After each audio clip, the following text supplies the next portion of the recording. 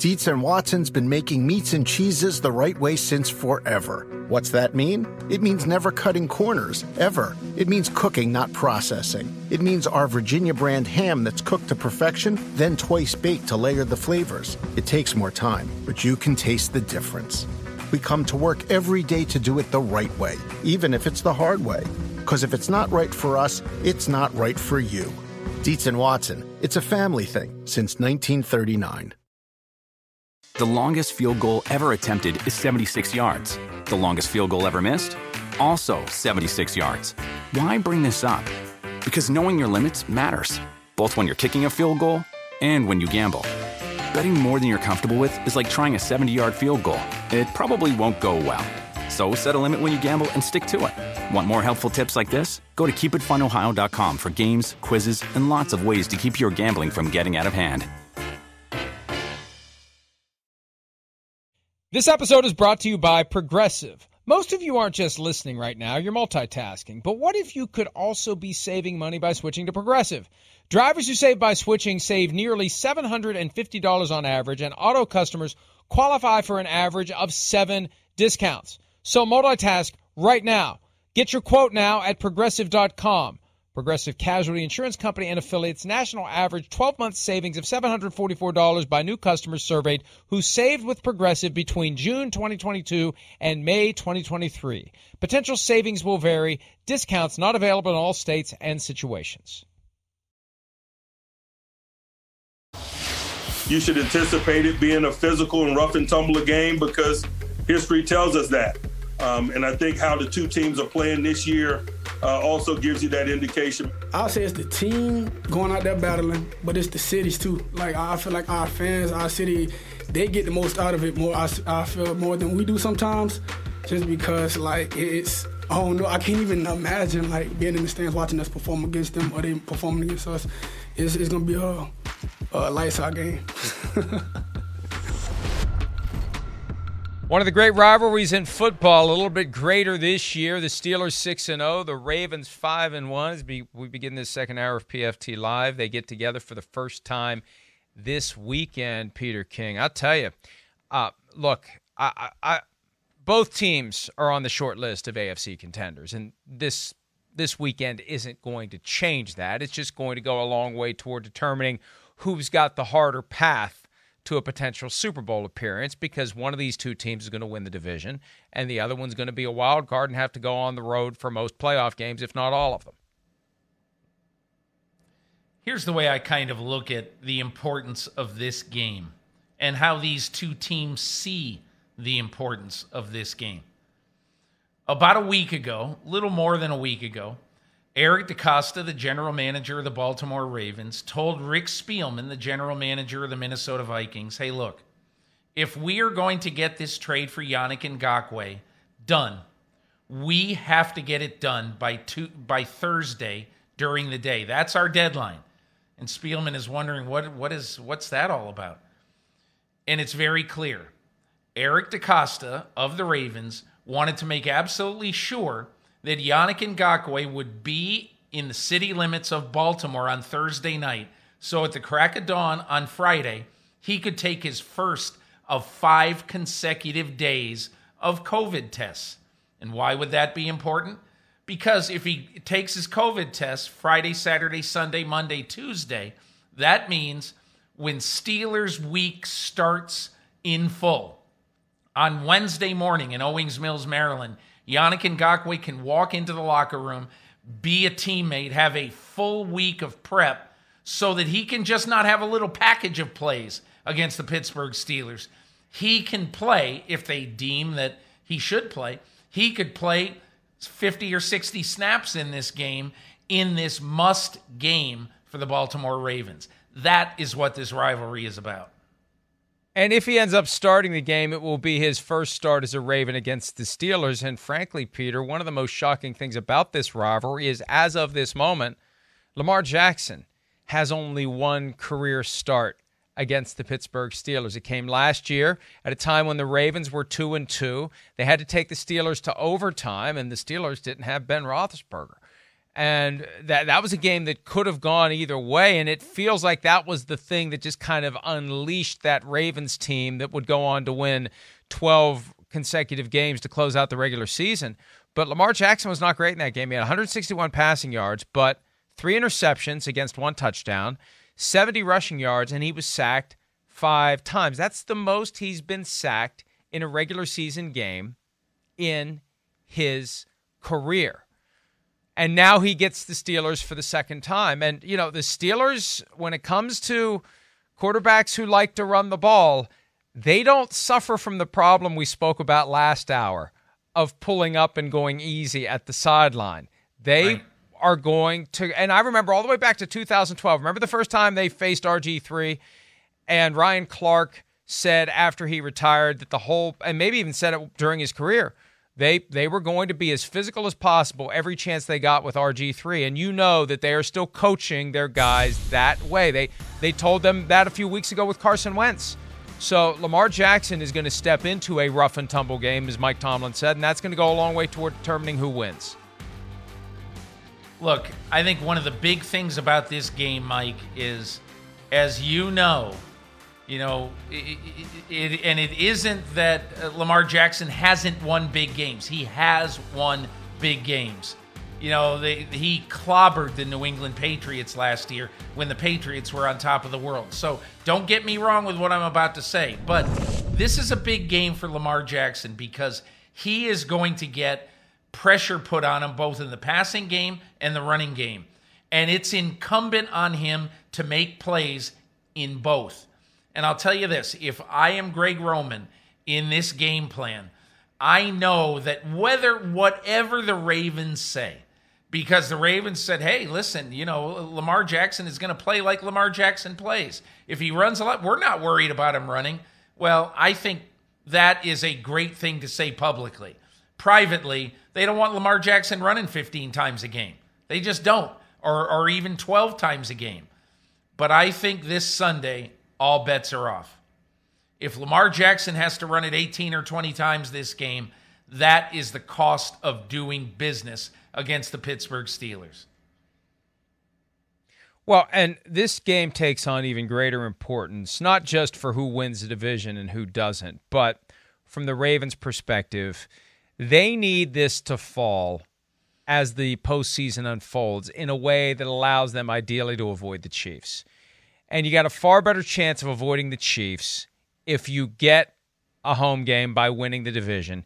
If you get the 1 seed and get a week off, it still may be inevitable that they're going to come up against their kryptonite, as Lamar Jackson characterized them, but you've got a much better chance of getting lucky and maybe someone else goes into Arrowhead Stadium and maybe the Chiefs are peeking ahead or just flat that day or whatever the case may be, like what happened a few weeks ago when the Raiders went in and beat them.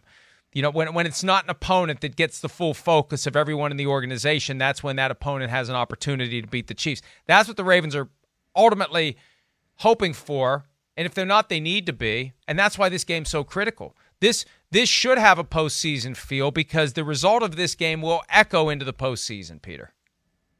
No question about it. And Mike, I think the one other thing to realize about this game is that these two teams are going to play again in 3 weeks. They play on Thanksgiving night on NBC.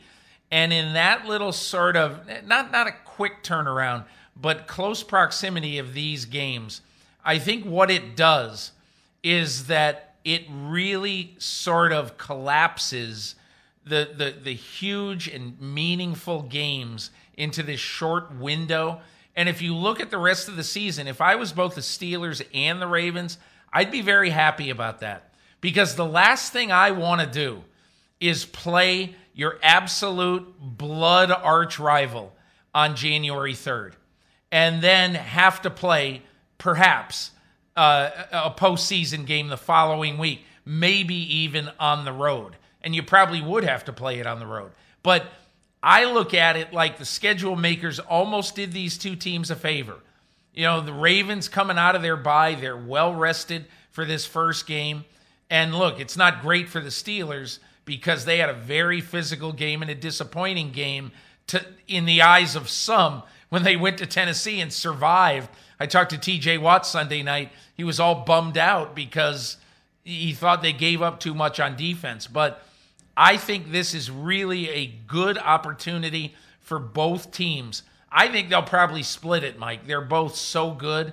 But I think it's good for both of them that they are through with this sort of the bloodlust games by December 1st. And let me echo a point that I always make about week one of the season. Week one, I say that the outcome of the game doesn't matter unless you lose at home to a division rival, because you have to go there later. And if you get swept, chances of winning the division go down dramatically. Consider where they are right now, 6-0, 5-1. Steelers get the advantage in Baltimore, 7-0, 5-2. You got a 2-game spread, plus the Steelers already hold the tiebreaker.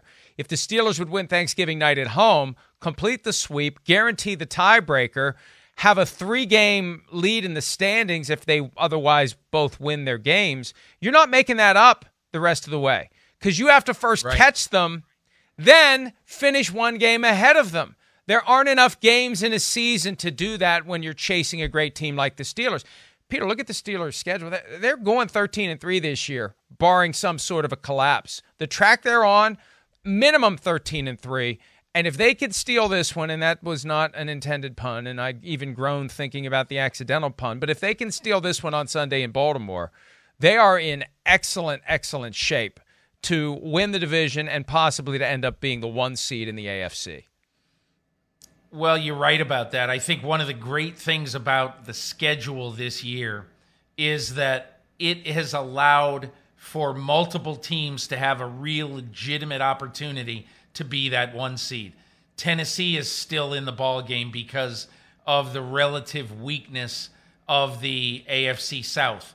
Obviously, Kansas City is very much in it, even though Kansas City has a tough schedule and a lot of tough games down the stretch.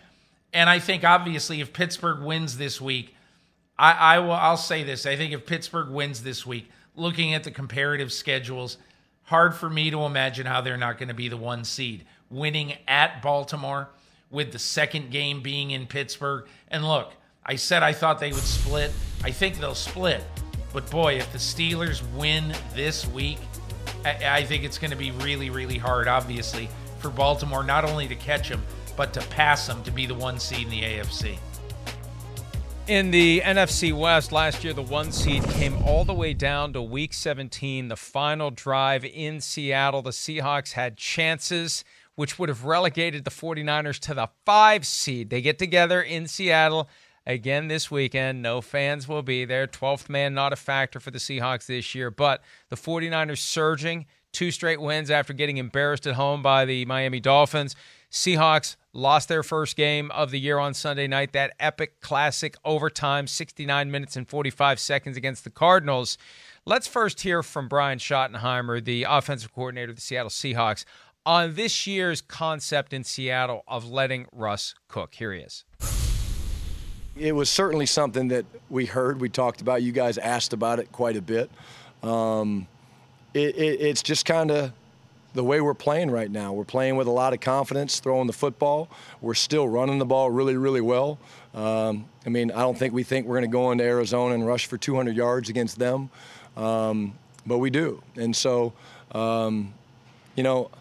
the term is fun. The term is catchy. Fans love to talk about it, but I literally don't sit up there in the staff room with the staff, and we don't put on a chef's hat, and we don't pull out our recipe books and be like, hey, it'll cook on this one. We don't do that, We just come up with the best plays we can come up with, and some of them work, and some of them don't. And he's playing with a lot of confidence right now, and we knew at some point we might lose a game, and you know what, we did lose a game, and if anything, it motivated us to get back to work. But I think it's fun for the fans. I think it's fun for people to talk about. But at the end of the day, we want to win, and if that takes us not letting Russ cook, okay, we'll do that too. If we think we got to let Russ cook, or that's the way the game unfolds, and we'll be pulling out our recipe books and mixing all the different ingredients and seeing how it tastes. The most telling thing he said there, Peter, was they're coming up with the best plays they can to get the most out of the offense. That's how Russ cooks. That's the deviation from the past that Russell Wilson desperately wanted. He wanted there to be creativity. He didn't want it to be, let's run the ball, let's run the ball, let's run the ball, and let's try to have a controlled game plan and rely on our defense. And then if we're down by one or more scores in the fourth quarter, I have to come in and try to save the day. They wanted to see, Wilson and his camp wanted to see that effort to come up with plays that take advantage of the fact that he's one of the best quarterbacks in football. And finally, after 8 years, they're doing that. And he's getting to show that he belongs in that conversation with the best in the game.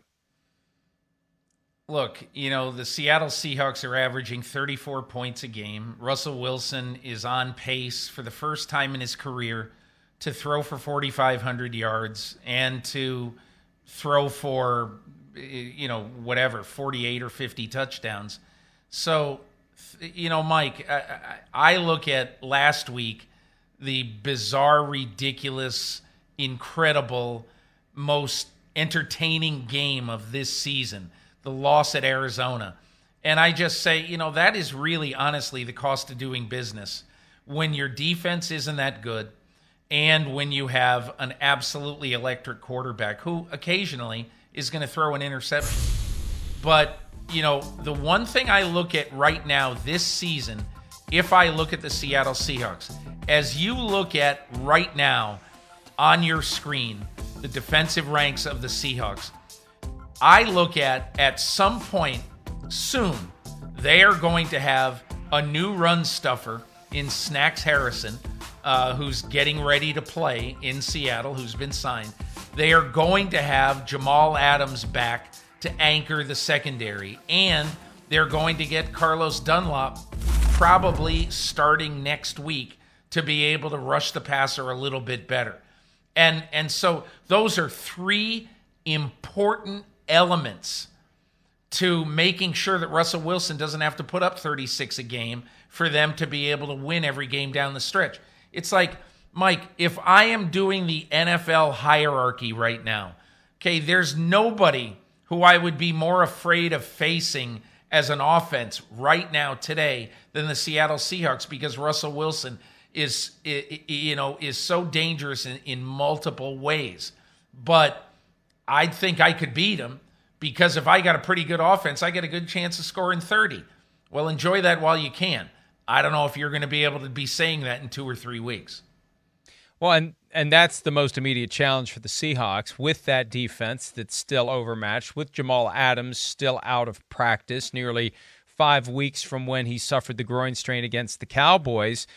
The 49ers bring in that creative offense that can run from every position on the field. Now, they're down a lot of tailbacks. They're down to basically Jerick McKinnon and JaMycal Hasty, unless they can get Tevin Coleman activated this weekend. But that's going to be the challenge. Who's going to stop who?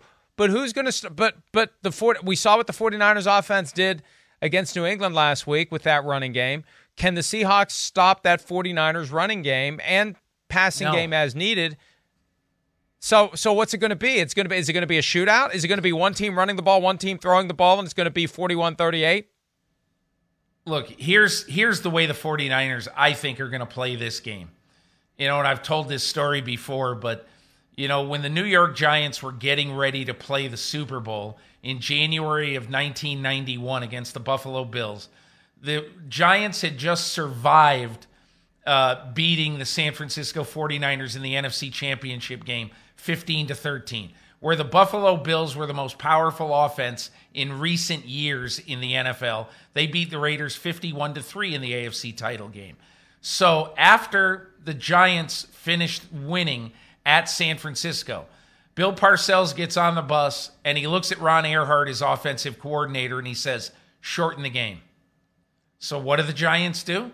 They possess the ball for 41 minutes against the Buffalo Bills, and they win an absolute stunner in that Super Bowl when Scott Norwood misses wide right with the field goal.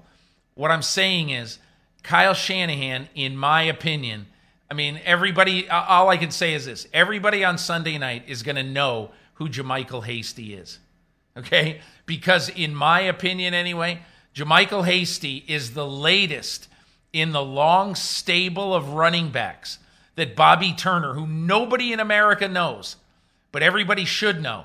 He's the one who got Terrell Davis, to have the opportunities enough to make the Pro Football Hall of Fame. The longtime running backs coach for Mike Shanahan is now Kyle Shanahan's coach. And I don't care.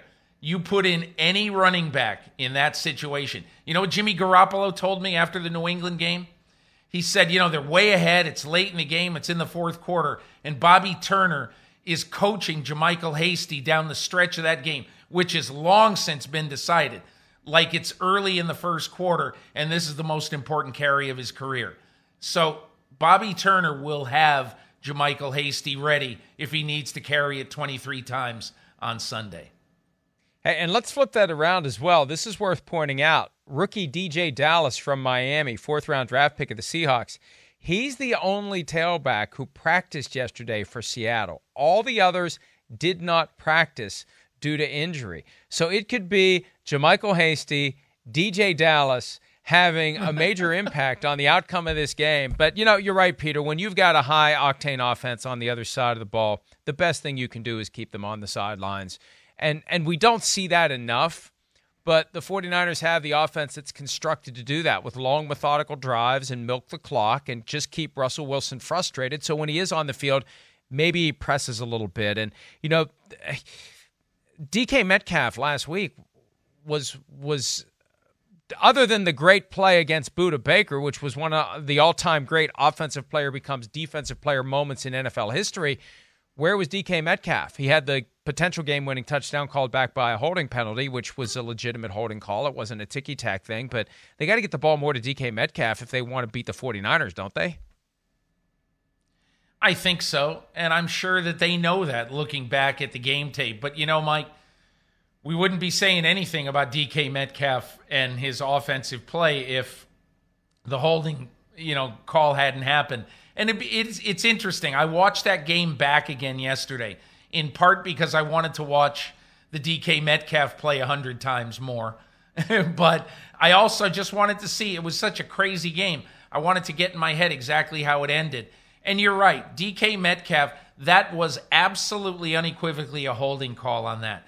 My question is, if the hold hadn't been made, would DK Metcalf been able to get through the traffic and have been able to score the touchdown? And even if he didn't score, obviously they're about 25 yards to the better than, getting the play nullified and then getting the penalty.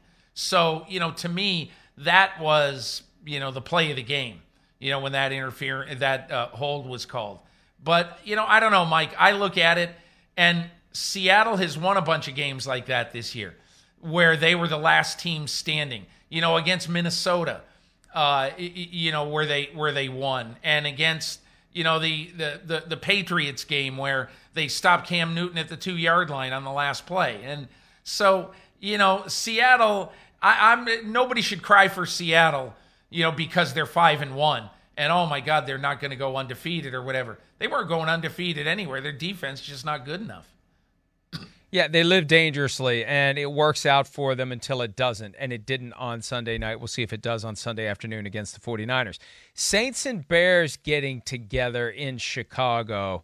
The Bears actually have the better record at 5-2. They've played one more game. The Saints have had their bye, but that offense for the Chicago Bears has been abysmal. Matt Nagy, the head coach of the team, was beside himself after Monday night's loss to the Rams. He was distressed by the fact that the defense of the Bears scored more points than the offense of the Bears. It was 7 for the defense, 3 for the offense. No offensive touchdowns last week. Nick Foles not looking very good at all right now.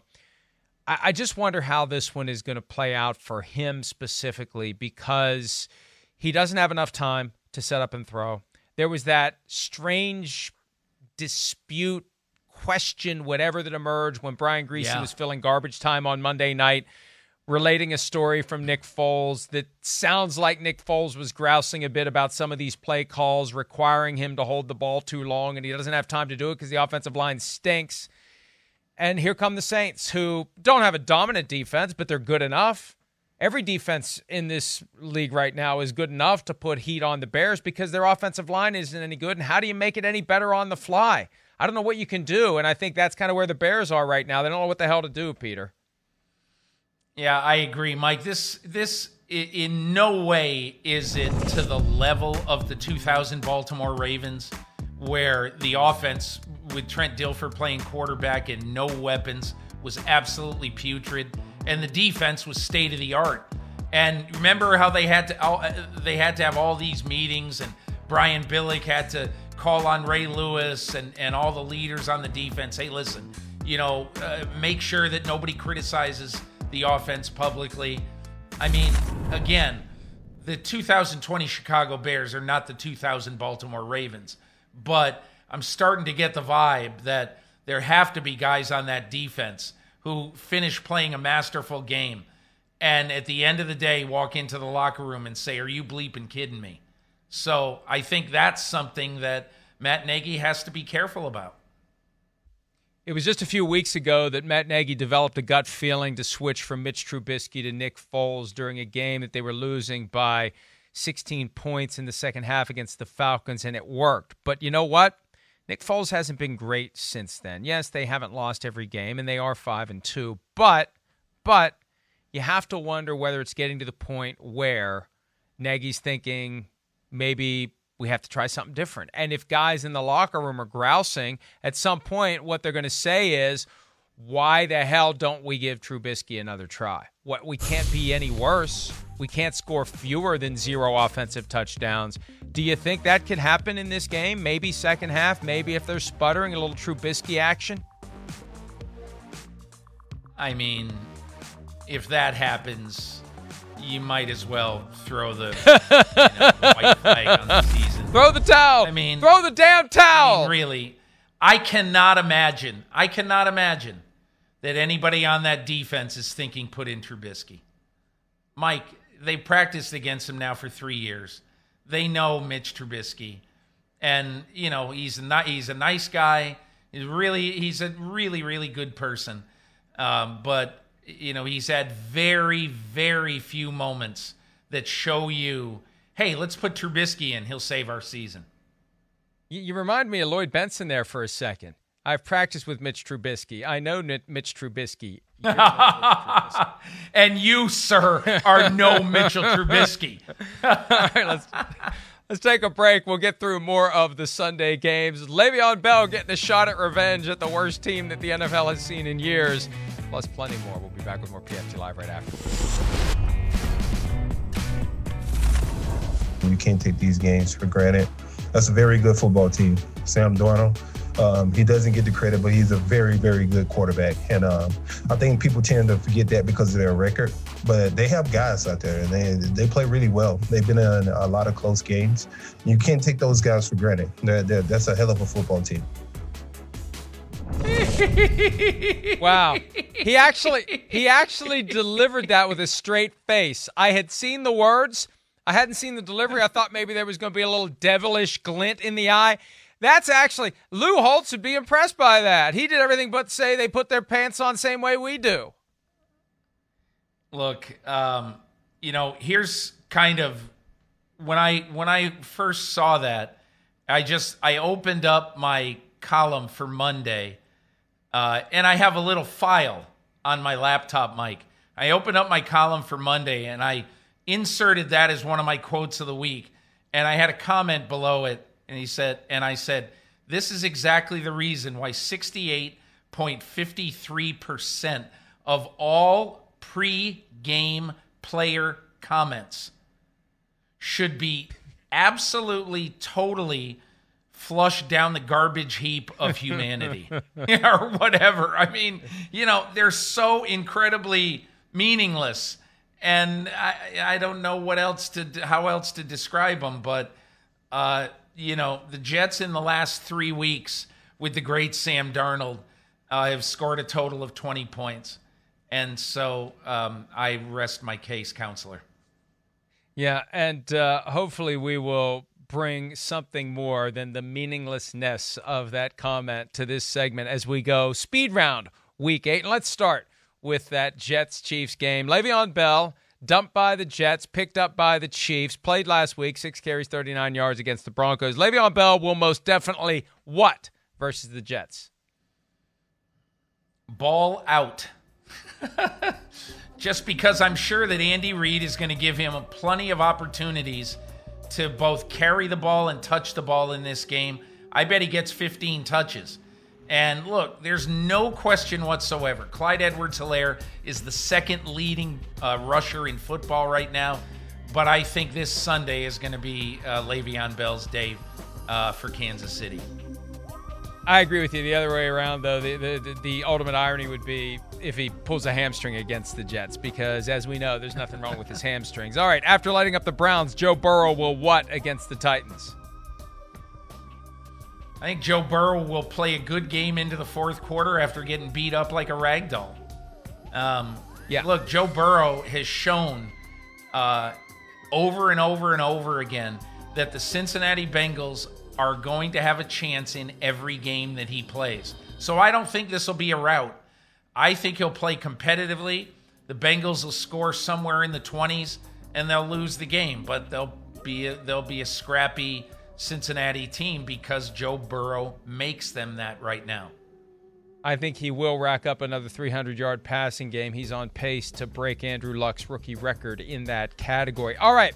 I would not know who Ben DiNucci is if he walked up to me on the street and kicked me in the face.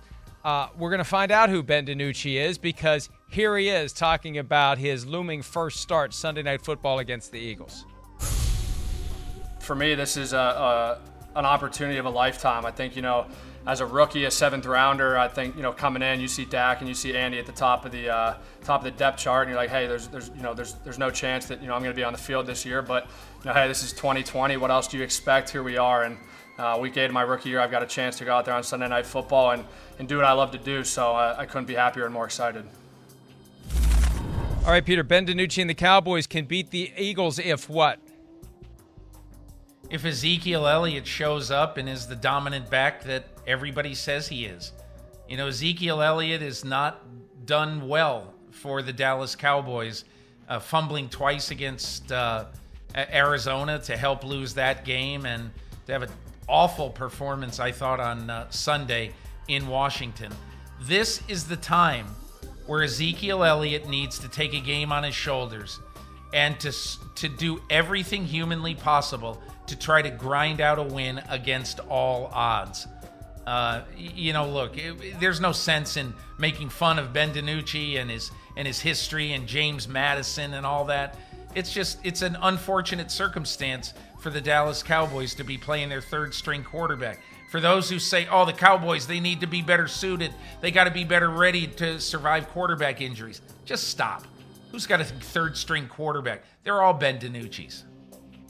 For me, it's a very simple proposition. They will win on Sunday night if the message sent by dumping Dontari Poe and Daryl Worley actually takes in the locker room. If it doesn't, they won't win. After lighting up the Vikings in Week 1, Aaron Rodgers will do what this Sunday against the Vikings at Lambeau Field, Peter? Light up the Vikings in Week 8. Now that he has Devontae Adams and he is getting very familiar with the rest of his nobodies, including Robert Tonyan or Tunyon. Is it Fonyon or Funyon, Mike? And look, he has made... I so admire what Aaron Rodgers has done this year, because instead of coming in all pissy during the season after they take his successor, or who everybody thinks is successor, he has come in and say, hey guys, it's a sunny day, let's go play football. I'm incredibly impressed with his attitude all season, and I just think they're gonna beat up the Vikings on Sunday. I agree with you. I think he will have another big day, and I'm surprised that the spread is only 7 points because I just don't see the fight in this Vikings team, especially in light of the way they started and coming off of the bye. I think they're just checking boxes until they get to the end of the season. Current state of the Lions at 3-3, and who were buyers in the trade market for Everson Griffin. The current state of the Lions is what? They're basically on the edge of a cliff, like a lot of teams are. And I doubt anybody in that locker room says, hey, we're playing for our coach's job. Even though they are, I doubt anybody thinks that way. The way I look at the Lions right now is that I was really impressed last week when they hung in, got the break at the end, and then Matthew Stafford does what he's supposed to do. have a clutch drive in the fourth quarter, which he's had many of. And to me, I look at them and say they're gonna be a threat to be a 500-ish team because they have the capability and they should have the defense to be a 500 team, even though they haven't played at that level so far this year.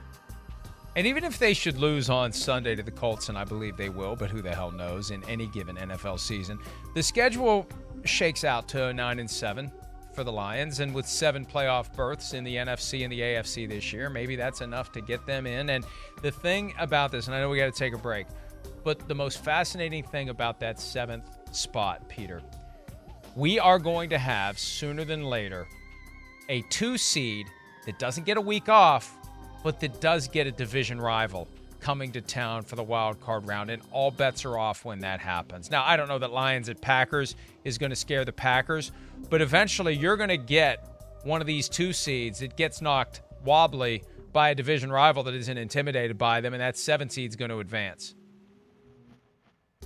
I guess so, but I think the most interesting part of playoff seeding this year is whether some team makes the playoffs and only plays 14 or 15 games. And you do the playoffs. You do the playoffs by winning percentage instead of win-loss record. That's the thing. And Mike, the NFL is not out of any woods yet. It's been great through 8 weeks, relatively speaking, but there's a whole lot of trouble in the last 9 weekends of the football season. The deepest, darkest part of the forest is still coming for the NFL with cold and flu season, and the thing that keeps high-level executives up at night, the prospect of teams falling out of contention and the players no longer doing everything they need to do to avoid the virus. That is a very real concern. Even though if the games aren't played, the players don't get paid, they're very concerned that the non-contenders will stop doing everything they have to do to stay healthy and safe. All right, let's take a break. Show Me Something draft for Week 8 of the 2020 season when PFT Live continues right after this. Dietz & Watson's been making meats and cheeses the right way since forever. What's that mean? It means never cutting corners, ever. It means cooking, not processing. It means our Virginia brand ham that's cooked to perfection, then twice baked to layer the flavors. It takes more time, but you can taste the difference. We come to work every day to do it the right way, even if it's the hard way. Because if it's not right for us, it's not right for you. Dietz & Watson, it's a family thing since 1939. The longest field goal ever attempted is 76 yards. The longest field goal ever missed? Also 76 yards. Why bring this up? Because knowing your limits matters, both when you're kicking a field goal and when you gamble. Betting more than you're comfortable with is like trying a 70-yard field goal. It probably won't go well. So set a limit when you gamble and stick to it. Want more helpful tips like this? Go to keepitfunohio.com for games, quizzes, and lots of ways to keep your gambling from getting out of hand.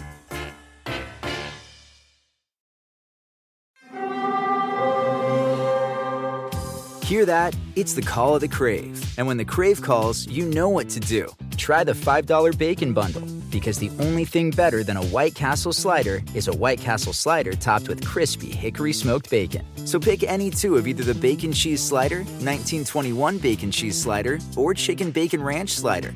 And also get a small fry for just $5 with the $5 Bacon Bundle. White Castle. Follow your Crave. The research and thoughts that you put into how you structure the practice week, dating back to your time in Green Bay, given the trend of slow starts, is that something that you take a look at, seeing whether or not you tweak how you structure the practice week, or is that something that's off the table? God. Someone didn't like the question, huh? I just wanted, that wasn't me. So, Jesus. Misadventures with mute buttons on Zoom calls, Peter. That was quite entertaining yesterday. The Cowboys have not given us much entertainment this year. Thank you for that, Mike McCarthy, and whoever it was that didn't press his mute button. All right, no mute buttons this segment. Show me something for Week 8. And, Peter, I have a Mike McCarthy-related trivia question for you. Mike McCarthy's brother coached which NFL starting quarterback when he was an 8th grade basketball player? Ben DiNucci. Ding! There you go. That's correct. Ben DiNucci. Mike, Absolutely. do you know why you asked that question? Because you and I, in the last break, both looked up Ben DiNucci's Wikipedia page, and we saw that about Ben DiNucci. Actually, I asked the question just because it was in the sheet. I didn't look up the Wikipedia page for Ben DiNucci, but darn. maybe I should. All right. Maybe there's well, other. Somebody looked maybe that there's up other too. interesting stuff. You get the first pick in the Show Me Something draft. Who you got? Show me something, Cam Newton. You have been properly penitent over the last couple of weeks, and you've taken it all on your shoulders, and good for you. That's what a leader does. The guys in your locker room, everybody tells me the guys in that locker room love Cam Newton. He has been great. Now he's just got to play great. New England Patriots go to Buffalo. Their season on the line. They haven't been 3 games under 500 since the Teddy Roosevelt administration. So that's a little bit of a lie. But anyway, tell me something, Cam Newton. I was ready for some scintillating fact I could share with friends and relatives, but no, you were exaggerating. I thought it was very telling this week when Cam Newton said on WEEI that, yes, you don't want the coaches to be upset with you, but the players talk, and he's trying to keep the respect of the locker room. This is his chance to do it. First one for me, technically, show me something, Ben DiNucci. Let's start right there. This is your chance. Now, Tony Romo was a guy who was undrafted, but he was able to develop for several seasons, able to practice, able to show Bill Parcells something before he was put into a game.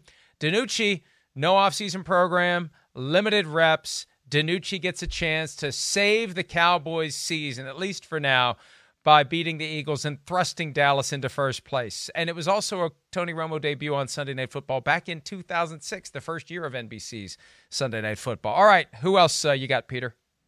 But Mike, and I'm going to remind you, more than any team in football in this century, the Dallas Cowboys have a history of the nobodies rising up and being great at that position. Undrafted Tony Romo. And then Dak Prescott, the 135th pick in the draft, after they lose out on Paxton Lynch and the immortal Connor Cook.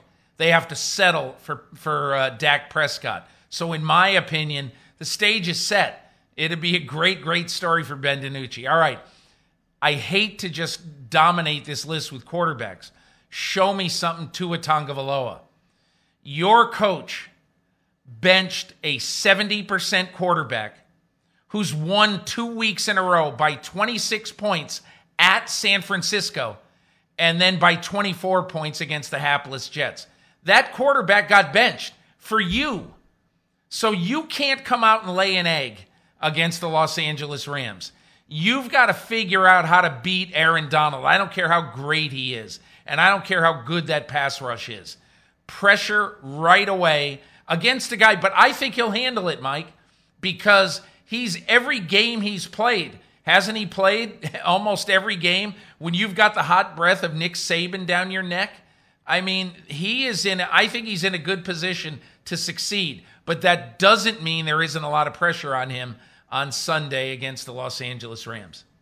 Yeah, adding to the pressure, Joe Burrow, the first pick, Justin Herbert, the 6th pick, both have looked great so far this year. Let's see if Tua looks as great as they do. Next one for me, show me something, Le'Veon Bell. You got what you wanted. You got out of New York. You're in Kansas City. Limited use that first game. 6 carries, 39 yards at Denver. Now you're going against the Jets. Show me that you got that fire. Show me that you got that passion. Show me that you still have that ability, and show the Jets all at the same time. So let's see what Le'Veon Bell can do this weekend, Peter. Show me something, New Orleans Saints offensive line. Okay, so the Saints have only allowed 8 sacks so far this year in 6 games. That's fantastic. But this week will be the sternest test against the Chicago Bears at Soldier Field. And the Bears, knowing that the only way they've got a good chance in this game is if they terrorize Drew Brees. Tremendous pressure, especially either without Michael Thomas or with a damaged Michael Thomas for New Orleans. That offensive line has to keep Drew Brees clean on Sunday in Chicago. Show me something, Rashard Higgins. He said it himself yesterday with OBJ out.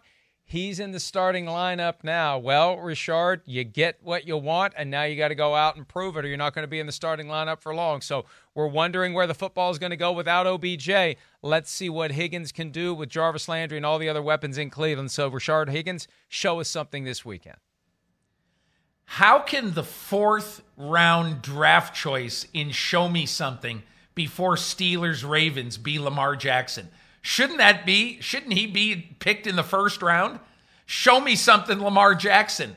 You know, it's a not entirely a fair narrative, but you have got to start playing great, you know, against the teams that are really tough opponents, especially in your division. Doesn't have, as you talked about earlier, a lot of experience against the Pittsburgh Steelers. But these are the kind of games that Lamar Jackson has to rise to the occasion of, and I don't care if he's got to run it 20 times. They have to figure out a game plan to beat the Pittsburgh Steelers this week. The pressure is on Lamar Jackson. And you know, Peter, I go back to that kryptonite comment, and it may not just be a Chiefs dynamic for the Ravens. It may be a ultra-elite opponent dynamic for the Ravens. Whether it's the Titans, who had everything going their way in the playoffs, the Steelers, who almost beat them last year without Ben Roethlisberger in overtime, the only start Lamar Jackson has against the Steelers. I think this is a much bigger game for him than maybe even he realizes. All right, let's finish round 4. Show me something, Nick Foles. Quite simply, if you don't, they may show you the bench. I don't know who else they have floating around other than Mitchell Trubisky, but at some point, Foles has to do something. And he almost beat the Saints. Almost beat the Saints in the playoffs a couple of years ago, but for the Alshon Jeffrey drop, maybe indeed the Eagles would have gotten past New Orleans with Foles playing quarterback. I think the Saints may remember that a little bit, and Foles has got to do something to turn this offense around because it really is languishing, and 5-3 could be coming, and 5-4 may be around the corner with the Tennessee Titans up next for the Bears. All right, let's take a break. When we return, the trade deadline is right around the corner, although for most teams, as a practical matter, it's already passed. We'll talk about that when PFT Live continues right after this.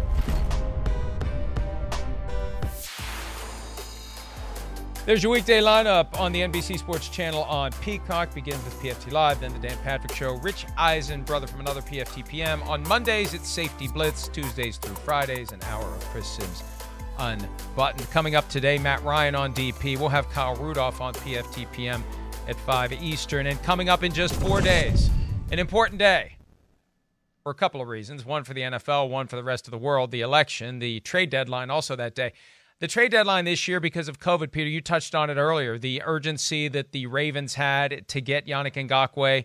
You got to get these guys in the door. Yesterday was really the last day if you want to have a guy have a full practice week before Week 9. So I don't know how much we're going to see between now and Tuesday. What do you think?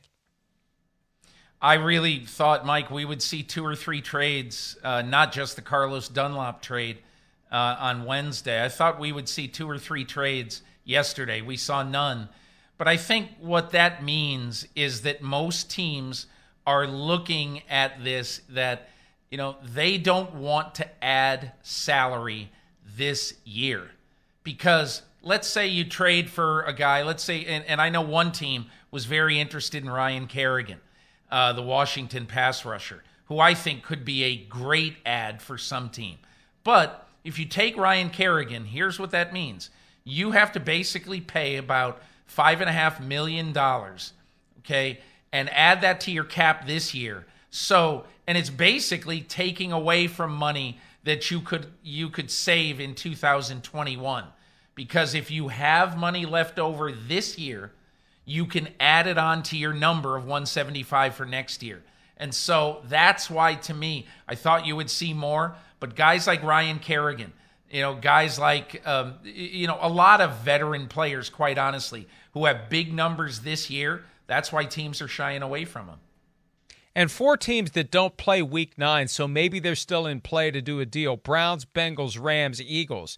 You don't have that same urgency because you're thinking week number 10 anyway. So maybe one of those teams will do something. Maybe there's a receiver that has that ability to stretch the field that catches the eye of Kevin Stefanski and the Browns, and they try to do something in that regard. But, yeah, I think that, in most years, we build up this anticipation that something's going to happen, and usually nothing really does. I just think But there were 12 trades last year, Mike, and there's 12 trades last year, and it was set up to be a rich trade season this year. And again, maybe it will be, but there's only been 5 to this point, and so we'll see what happens in the next 4 days.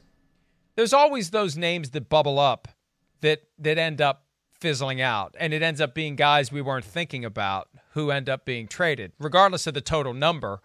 That you get the anticipation, could this guy be traded? And there's all the rumors, maybe he's going to be traded, maybe he's going to be traded, and it seems like they can never really quite work it out. And I agree with you. The idea of balancing how much you want to invest in your roster this year versus how much of that cap space you want to be able to carry over to next year so you can do business, that's going to be a factor as well. And also, Peter, look, with 7 spots per conference, it's too early for most of these teams to say we're selling off assets. I mean, a lot of these teams are still alive that otherwise would be dead in any other year. I mean, even, except for the Jets, who's really, as a practical matter, done? We saw how quickly the Falcons could turn around their vibe with a win last night. If the Vikings would beat the Packers on Sunday at Green Bay, all of a sudden they're feeling different. And maybe it's this one more week of games that will cause some of these teams to start making phone calls, even if it doesn't mean another team getting the benefit of that player come Sunday of next week. Assuming the Eagles win this game against Dallas on Sunday night, I would expect Howie Roseman, you're right, Mike, with a bye the following week, to make 48 phone calls in the next 48 hours because Howie Roseman is a guy who doesn't shy away from making any deals. And I'm not saying he's the type of guy who says, I'll worry about the 2021 cap next year. But I think if he sees that his team is capable of turning it around and he thinks maybe that Kevin Zeitler or he can go get a good offensive lineman somewhere and rent him for the last 9 weeks of the season, 8 weeks, I wouldn't put it past him at all. Hey, and this team has a history of getting hot late in the year. 2017, when Carson Wentz was gone and everybody thought they were done, they win the Super Bowl. 2018, he gets hurt again. Everybody thinks they're done. They get within a whisker of the Final Four. Last year, 5-7, they put the foot on the gas. They win the division. And if Carson Wentz doesn't suffer that concussion, maybe they win then. So the Eagles are one of the few teams where you could say there's value, Peter, in going all in. And there's value, Mike, in saying goodbye on a Friday. It's been wonderful with you today. Well, it's been great with you as well. Everyone, enjoy the weekend. 5 p.m. Eastern, PFT PM. Kyle Rudolph joins us. Hopefully you will too. Otherwise, have a great day.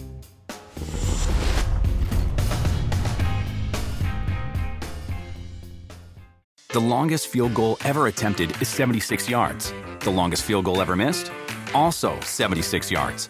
Why bring this up? Because knowing your limits matters, both when you're kicking a field goal and when you gamble. Betting more than you're comfortable with is like trying a 70-yard field goal. It probably won't go well. So set a limit when you gamble and stick to it. Want more helpful tips like this? Go to keepitfunohio.com for games, quizzes, and lots of ways to keep your gambling from getting out of hand. Life is a highway, and on it there will be many chicken sandwiches.